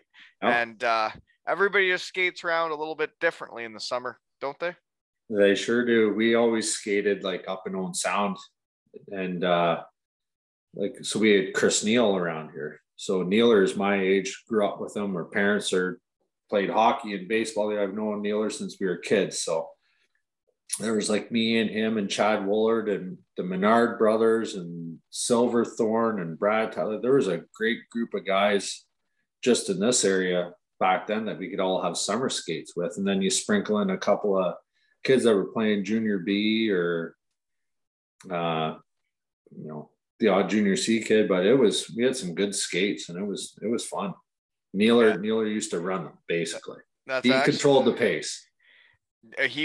When you say control the pace, like, I know exactly what you mean. The people that decide what kind of skate you're having, and like the real leaders, right? Yeah, you get Menard on one team and Nealer on a different team and Woolard on a team and Aaron Downey on a different team. And some nights there are some great games. Curtis Sanford playing that. Like, we had some great skates. And then the next week, if a couple of guys weren't there, it was just like, this isn't the same. Yeah. No, I totally understand. Yeah. Okay. Where are we now? Yeah. So then you guys lose. I get sent back to college, and you know what? That season ends, and you're a veteran. So at what point in the summer, and how does it happen that you get to Vienna? The Vienna Capitals. So basically, I mean, towards the end, you can kind of see what's going on. Like, I'm not. Well, you see all the other draft picks coming, right? Every year there's younger guys coming. Like, I know it was a different game. Like, when I got to, not to cut you off here, but like when I got to Syracuse and I got there, there had to have been 8 veterans and like only 5 could play. You must have been getting healthy too, right? Like there were so many veterans, and it was like, I don't know, it was a weird time. I never got healthy scratched after my first year.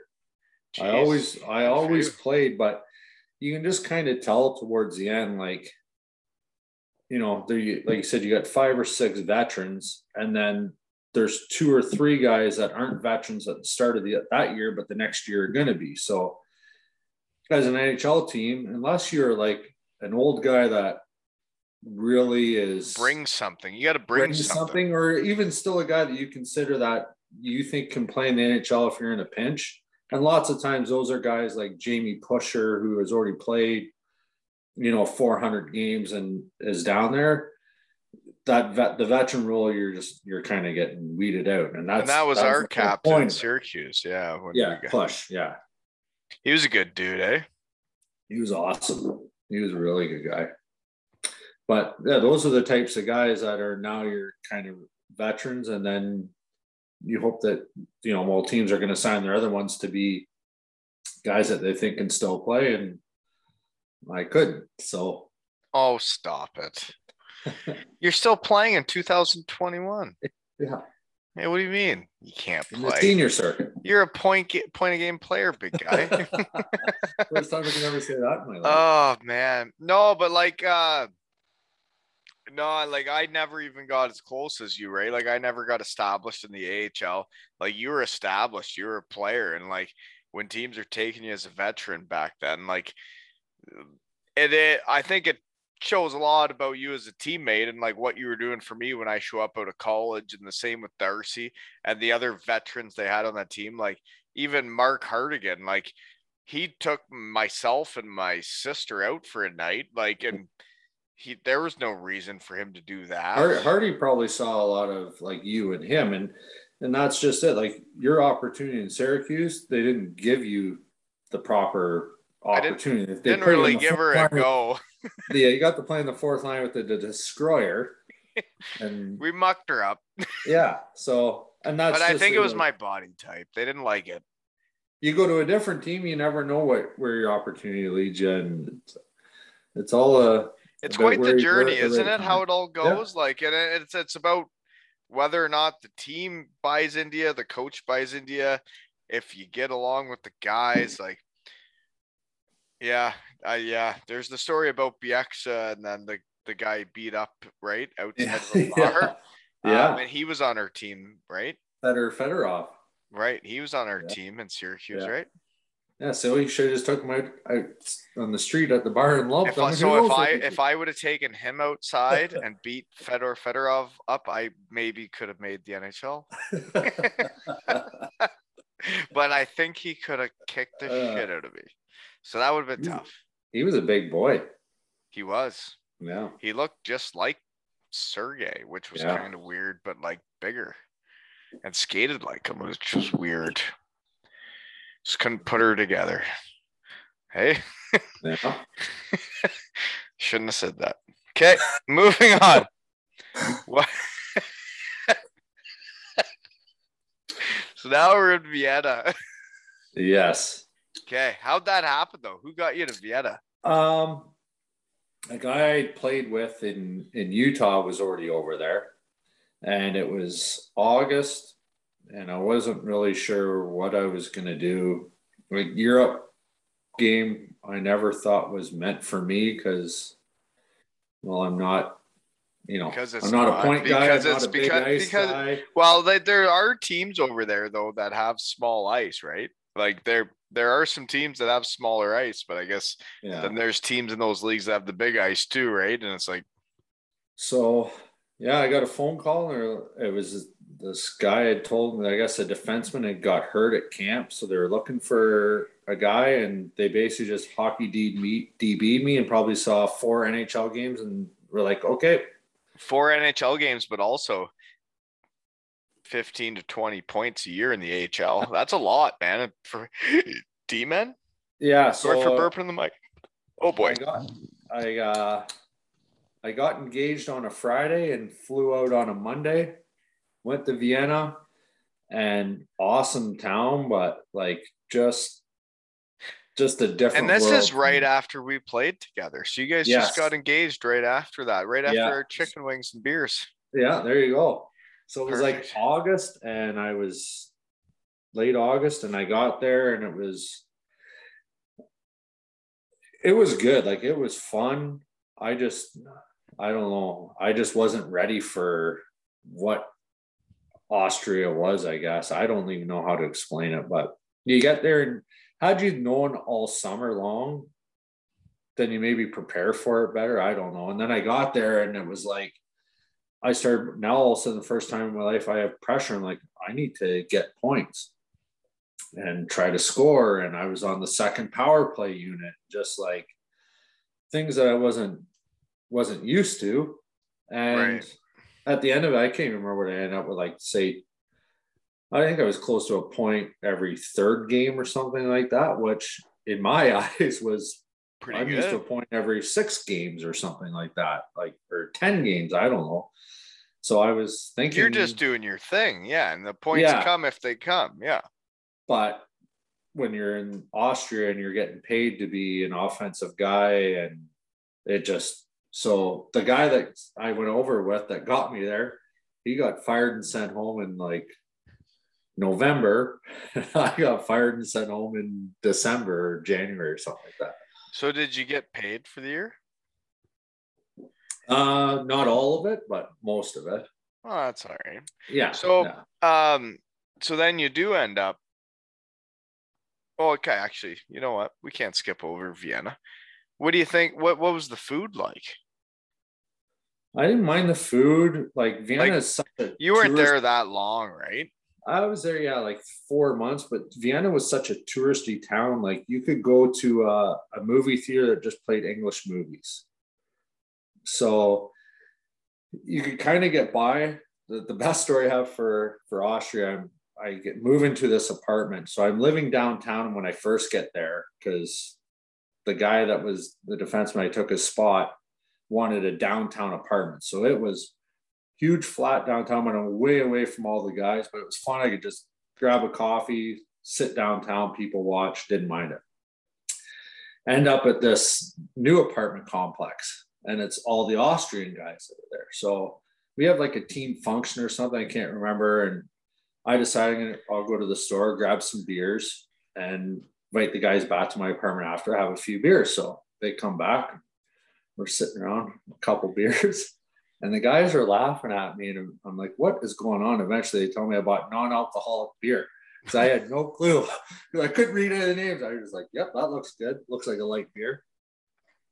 So that was my embarrassing moment to Austria. So you invite all the boys back and then buy the... Yeah. So they're thinking maybe that, holy shit, this guy is like real serious about his diet. He won't even drink alcoholic beer, but little did they know, 3 months earlier, I mean, that's just the good old boy. And beers with you at Syracuse. That's just the good old boy from Durham trying to bring the team together. And that's why you were a veteran in the AHL, big guy, just so you know. No, seriously though, like it's the good guys. Like, you don't have dickheads as the veterans in the AHL. And like, I had a few of my buddies that became those guys, and it's because they're really good guys, and they should be teaching the young bucks how to be. And I'm thankful that you were there when I got to Syracuse, because I remember you inviting me to like be with the team and like be part of it. And I was like, that is so nice that like now I don't feel like the little snotty-nosed college kid that's not part of this, right? But did you pass that on later on down the road? I think I tried. See, and that's it all. Someone did it to me, and you just pass it along, right? Right. And I think I'm still trying. I think I'm still trying to like, just, you know what? I hated hockey for like 5 years when I got home. Like even when I was playing for the Wolves, like I didn't really like it. I didn't really like what we were doing. I didn't like what we were the whole thing. And I was like, I'm, and it was like I didn't love hockey, but like when I get on this and I start talking to you and I start talking to everybody I've met and everything we've done, like I love everything about it. I love everything it's done for me. And I think that shows in my daughter wanting to play hockey now, right? And like she's like, well, look at him, like look how much he loves it. Like now as she's out there and she's giving her, and like I've never asked her once to do it. It's up to her, right? And it's just it brings you a lot of shit, this game, doesn't it? It sure does. And well, look at it. It brought us right here, sitting right now, having beers over Zoom. Right? And how would we have known each other? Sure wouldn't have. So there you go. So you left the Vienna Capitals. You got gassed. You got fired. Smell you later. European food life sucks anyways. Moving on to the Phoenix Roadrunners. How was that? It was awesome. I knew a bunch of guys. I didn't write them down, but I knew a bunch of guys. Oh yeah, yeah. So that year I got fired from Vienna. I stayed over there for a couple of weeks because this European agent, I have no idea where he even found him or whatever, but it was like, well, maybe you'll end up in Germany or all these different leagues. So stay tight. And then I was getting emails or whatever the Phoenix guy wanted me to come there. I was like, yeah. I remember getting one from that Quebec Senior Hockey League, and they wanted me to go there. And I was like, I am not going to the Quebec Senior Hockey League. The guy's like, you won't have to fight. I said, I'm 6'3", a stay-at-home defenseman. You don't think I have to fight? Not a chance in my on there. You are going to have to fight. Navigating lieutenant. So I went to Phoenix and it was awesome. Like I never played anywhere. That's the only place I ever played where, you come into the rink in your shorts and your flip flops and you sit at the pool all afternoon. And it was just completely different. And I actually enjoyed it again because it made hockey fun again. It did, because I found Vienna, I was starting to get stressed and the pressure, and you thought about getting fired and guys are coming and going, and it was, And you're at that age where it starts to kind of matter, right? To weigh on you a little bit, yeah. Right, like there's an age where like you're like 22, 23 and you're just kind of living. And then there's an age where you're like, where am I going? What am I doing? And like then when that would have been right around that age, eh? Yeah, so I really enjoyed my time in Phoenix. It was fun. And then the next year, actually, they wanted me to come back and be an assistant coach. And I wasn't ready to be an assistant coach. Like, you wanted to play 13 years for the Thundercats. I just didn't have it in me to think about starting to coach. I thought I know.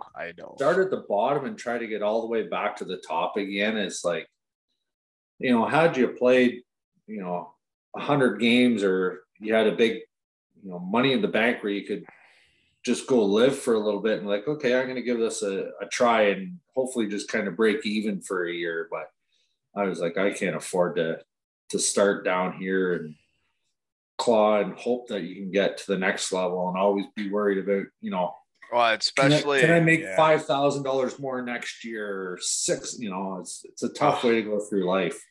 It really is. And like once you have a job and like you get paid and you do your job and you get paid, and like there was so much stress on us, man. Like so much stress when it comes to the next year and like what you're doing now, and like then there's so much you can't control. Exactly. Yeah. And like getting older. Okay, so then after Phoenix, and so you start loving the game again a bit. You start liking it. Fun there, and And the gal from Durham, she's coming along for the ride through all this. The one that had chicken wings and beers with me back in Syracuse. She's with me. We actually get married that summer. And then the next year I sign in England, go to Manchester. Same thing. It was another guy there that I played with in Vienna, who I knew from the year before. So that kind of made it a little bit easier. But go there, actually knew somebody. Who's that? Scott Fankhauser was his name. He was our goalie. Okay. And then sorry, we have some big Manchester fans of the pod, but they're Storm fans, and I asked them today like what the Phoenix were, and they said that during the, do you want to hear the history? Yeah. So during the Super League era, so this is before the Phoenix. Yes, the Manchester Storm went bankrupt, and the Phoenix came out of the ashes, right? That's why they're the Phoenix. That's like they're the plane that came out of the ashes from coming bankrupt. And now I believe that plane sunk, and now we're back to the Storm. Okay. Yeah. So there you go. So learn that. I signed in Manchester. I get there. I get to play for the great Tony Hand. I don't know if is he the coach? He is the coach, but he is also our first line right winger. What a phenomenal hockey player, person. It was awesome. I saw the stats that year and I wrote him down. Hold on. Let me see here. Manchester Phoenix, not Storm, UK experience. Okay. And then I got Tony Hand and Joe Talari. Yeah. Yeah. Yeah. So Talari's, I can't remember what he probably had close to 50 goals or something. I can't even remember, but Tony Hand played on his line. He was our coach. He was the coach too. He was the coach too. So that was kind of part of it. Like I got over there and I went there thinking, oh, maybe this it'll be fun. They drink beer over here and I'm going to like it. And I'm going to want to play for another, 5 years. And then I got there and I got hurt early. And then just, when you kind of know you're done. I knew that year, I was like, I'm done. You didn't have it. Didn't have it. I at the end of every game, they had the man of the match and somebody would win a case of beer and sit in the room and drink it. And I was like, or we'd sit in the room and drink, which was awesome. But I was like, I can go back home and play in the senior league where we sit in the room and drink beer and just. So I was kind of already thinking as I was there, I was ready to go home and try to find a job and move on with life. And because once again, like we just talked about, it's like the pressure and playing, and then how much money am I going to make next year? Can I get a job? And just always worrying.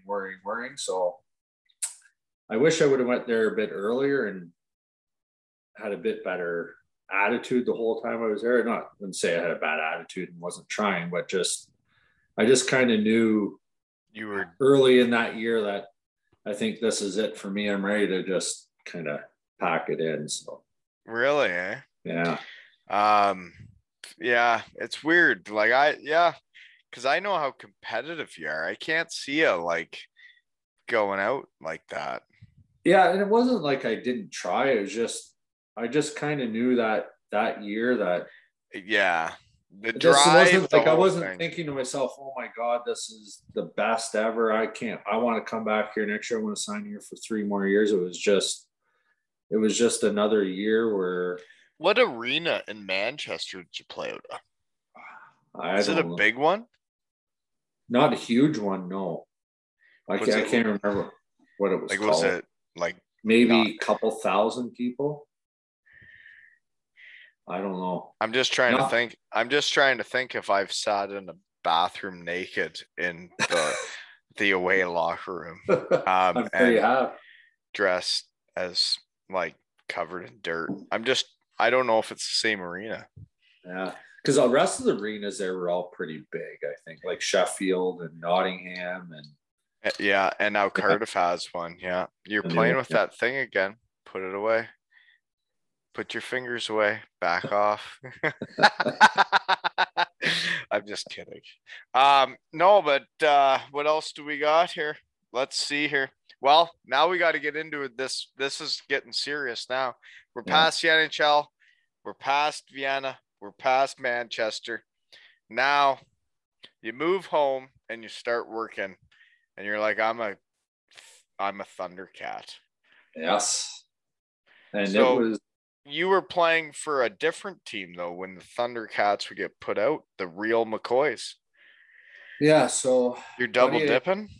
Buddy I played with in Kalamazoo and in Utah early in my career, Ryan Christie's his name, played for the Platers. He lives down in that area, so he had contacted me about coming down there because they were going to play for the Allen Cup. But the rules in our league were if you play one game in that league, you can't come back to our league. So I was like, I'm not going to play with you guys until we're done because I'm not driving 2 hours every night. When I could play in my weekend hometown. To go play when I can drive 2 minutes. And I was having fun here, like my friends and my family, and it's whatever's perfect. I enjoy the bus rides and I enjoy everything about playing here. It's awesome.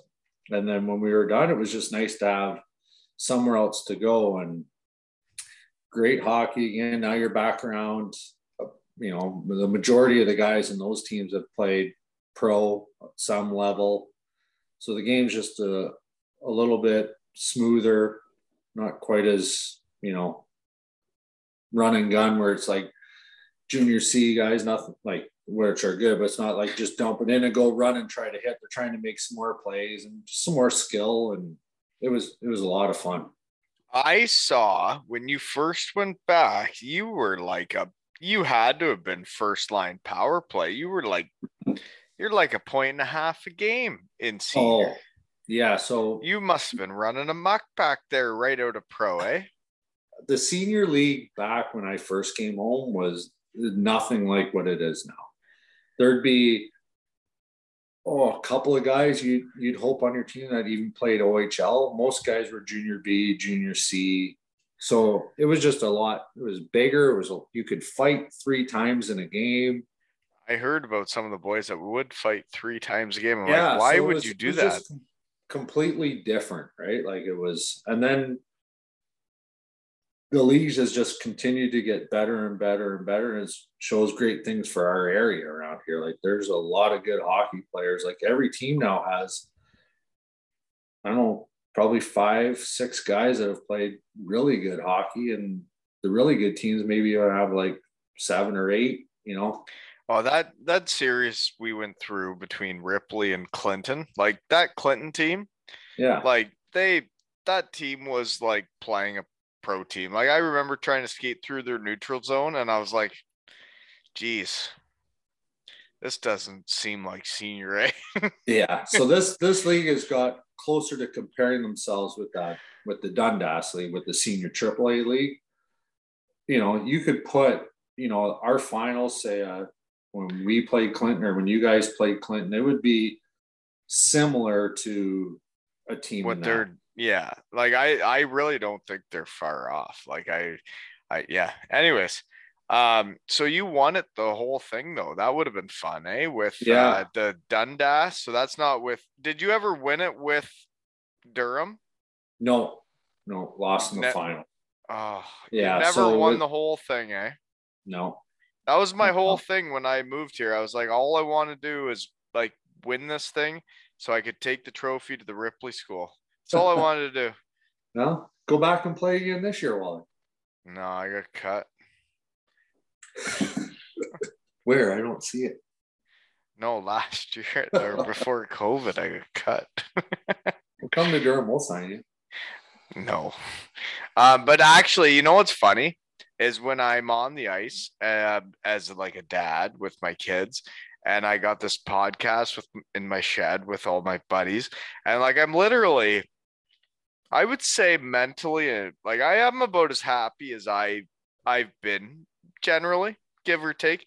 And when I get on the ice, I feel like I have more energy, and I'm like, if I played hockey when I got this podcast and I got my kids and everybody's happy, I'm like, I bet you I could play hockey really good when I'm happy, you know? Yeah. Puts you in a happy spot. Feel good, play good, right? Exactly. And I feel good right now. Like I dance. And you look good. I feel good. Looks slimmer to me. Dude, from when you played me and you were cross-checking me in the back, dropped at least 20 drinking beers by shit. Seriously, I've dropped 20 just being happier, like during the day, just having more energy and being like, you know what? I get to pod with Mac tonight. Yeah, there you go. Yeah, seriously. Because then it's like, what's that? You trying to upset me today? Nope. Pod with Mac tonight. Okay. But special moments winning the championship and senior when you're an old buck and like you go through pro and like the AHL, the East Coast, to me, you can come close to winning it. It's all fun, whatever. But like winning in Europe is more of a team. But sorry for burping the mic again. But like winning it in senior, when everybody's doing it voluntarily, nobody's making money. In those leagues, maybe sometimes they're making like the odd cash, whatever, but they're there because they want to be there. They don't have to be there. And when you win something like that, when it's just a bunch of guys that just want to be there, it's different, right? It's a little bit different. It was, so I'd been there a few years and we'd lost, like we'd win the league and then we'd lose. So we always used to have to play Kenora and to get out of Ontario to go to the actual tournament. And we lost to Kenora a couple times. And then Dundas was hosting this particular year, so they knew they were going to be in it. And we actually lost to Brantford in the league final. So there was us, Brantford, and Kenora were all at this week-long tournament. But it was hard. Like, I remember we played Monday against, I think a team from like Saskatchewan or something. Tuesday against Alberta, and when I was driving home, my wife was with me, and I was like, I am so sore right now. My shoulders were sore, my leg, like you're just the physicality of it again. And it was like big boys. And once again, it was basically everyone that had played professional hockey at some level. It was all back there. And it's for keeps now. Like it's a week-long battle. And then we played Kenora in the semis, won a really close game, and then won in overtime against a team from out east. And then the party was on, and it was awesome. Oh, it was so much fun. Isn't it, like, honestly, I've won a few things in my life, but like when it comes to like the World Series being on, I have a hard time having enough time to watch it. But like when it comes to all the other sports and whatever, but like when it comes down to like there's about to be a team that's going to win something, I want to watch it because I've done it, I've seen it, and just watching people win shit is and that's the cool thing. Like, you know, back then, and I'm sure they still do, but TSN always showed the final game, so you know, your friends and family can watch home. I had a bunch of friends and family that came down to the game and watched it. And, you know, my buddies come out in the ice with us after. And this is the Allen Cup, right? Yes. Yeah. Yeah. You won the whole thing. You win the whole thing. And it was really good. It was a blast. And then went down a couple of years after, but, you know, guy from our team, you know, Kyler Nixon's been going down. Derek He's a good player. Yeah. Yes. But I've been saying, like, I'd go down there and I still talk to the GM. He's like, is there anybody up in that league? I'm like, yes, there's all kinds, like years from your team. Like there's guys that if they know that this opportunity is there, they should be hooking on with a team down there. If, you know, if they got the time, if they can take a weekend off and go try and win something, right? Yeah. Like it's fun to go try and win something. How many times in your life do you get to go get together with a hockey team and see who can win something, right? Exactly. And I've been trying to set up minor hockey games, and it's a goddamn nightmare. And like we're talking about trying to win championships, and all you gotta do is show up, right? It's no, it was awesome. It was such a blast. Yeah, it's always when you win, it's fun, right? Winning's fun. Yeah, winning's way better than losing. It's like opposite, right? Exactly. Yeah, when you won that first year, god damn, I was mad. You got us back though. Yeah, you're right. Yeah, but you're still playing. No, coaching. Sure you are. Yeah, Sure you are. Yeah. Yeah, no, I'll be there to watch though. Like I actually really enjoyed watching the Wolves play the Thunder, or not the Thundercats, the Port Elgin team. I really enjoyed it. Like watching my boys. Like Murzy is a great player, man. That guy can play. He can play anywhere. So him and Cody Britton. There's a couple of guys in Clinton who are obviously really good, but I would put Kyler Nixon and Mears like they're probably the two best players in the league, or quite close. Like it's crazy how those two guys can just take over a game. It's no, you're right, and that's the reason why Kyler both these Nixon teams can are so really close move together. as a D man. I'm surprised he didn't do more, but you know, he really could. I remember when he left, he went and tried it for an East Coast team, and I can't remember if he made it. I think he did, but he got a job where he could come work back at Hydro, and he made that decision early. I'm just going to go work Hydro. Oh, really? Which, good for him. Like, I mean, it's you got to make those decisions. Yeah, but definitely a guy that could be playing a higher level. Well, there was a couple games like where you show up to play a game in senior A. Like for me, I didn't know anything about it, right? I'm from Elmira. I don't know anything about senior A. And I show up and I'm like, well, there ain't going to be much around here. And then that Nixon, when I watching him play, like, I always enjoyed watching him run a power play, watching him skate up the ice. Murzy, what he does. But then there was that kid in Clinton, number 23. My God. Sansa. Yeah. That kid, like whatever that guy isn't, why he isn't playing pro, especially in the way hockey is now. Yeah. That guy 3 years ago should have been playing for the Maple Leafs. By the way, Woolen Chop, brown ale.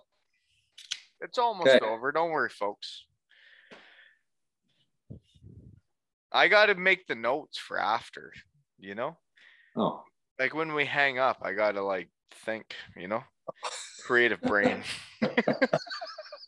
Oh, shit. No, but seriously, like there are some guys in that senior A league where you see a play, you're like, what are you doing here? Yeah. Well, we all ended up in the same league for a reason, but that's what they used to say about the EIHL in the UK, right? Yeah. Well, did you play against Menard when he was here? No. Well, in senior, yeah. Yeah, he was in Saugeen, yeah. But yeah, no, he didn't remember me. Wasn't good enough. I was rolling around too much. He maybe took that night off. He wasn't there. Who knows? I think he scored. Oh. That's okay. It's fine. I think we won, though. But anyways, no, it was fun, man. It was fun battling against you. It was fun seeing you again. And, like, this is what's so fun about this podcast is, like, all the good dudes that were, like, good to me in my life that, like, you know, you remember the guys that, like when you get to the AHL and you were like, hey, we got free tickets to this game. And, like, you make me feel like part of the team. And I'm like, I'll never forget that. And then we play each other in Durham. And I'm like, this guy's such an asshole. But then he's a great guy at the beer gardens after. Have fun on the ice, and then no complaints off the ice, right, Wally? I agree. Like we were playing, we were giving her. Yeah. I got no. It's fine. Yeah. But you know what? 2-1, Wally. And this has been another episode of Two Ales and Hockey Tales with Macker and Wally.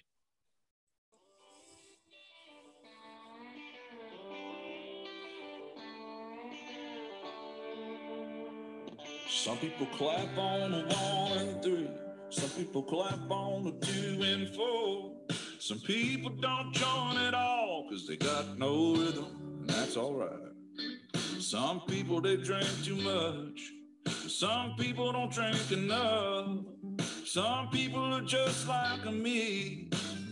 I hope y'all forgive them.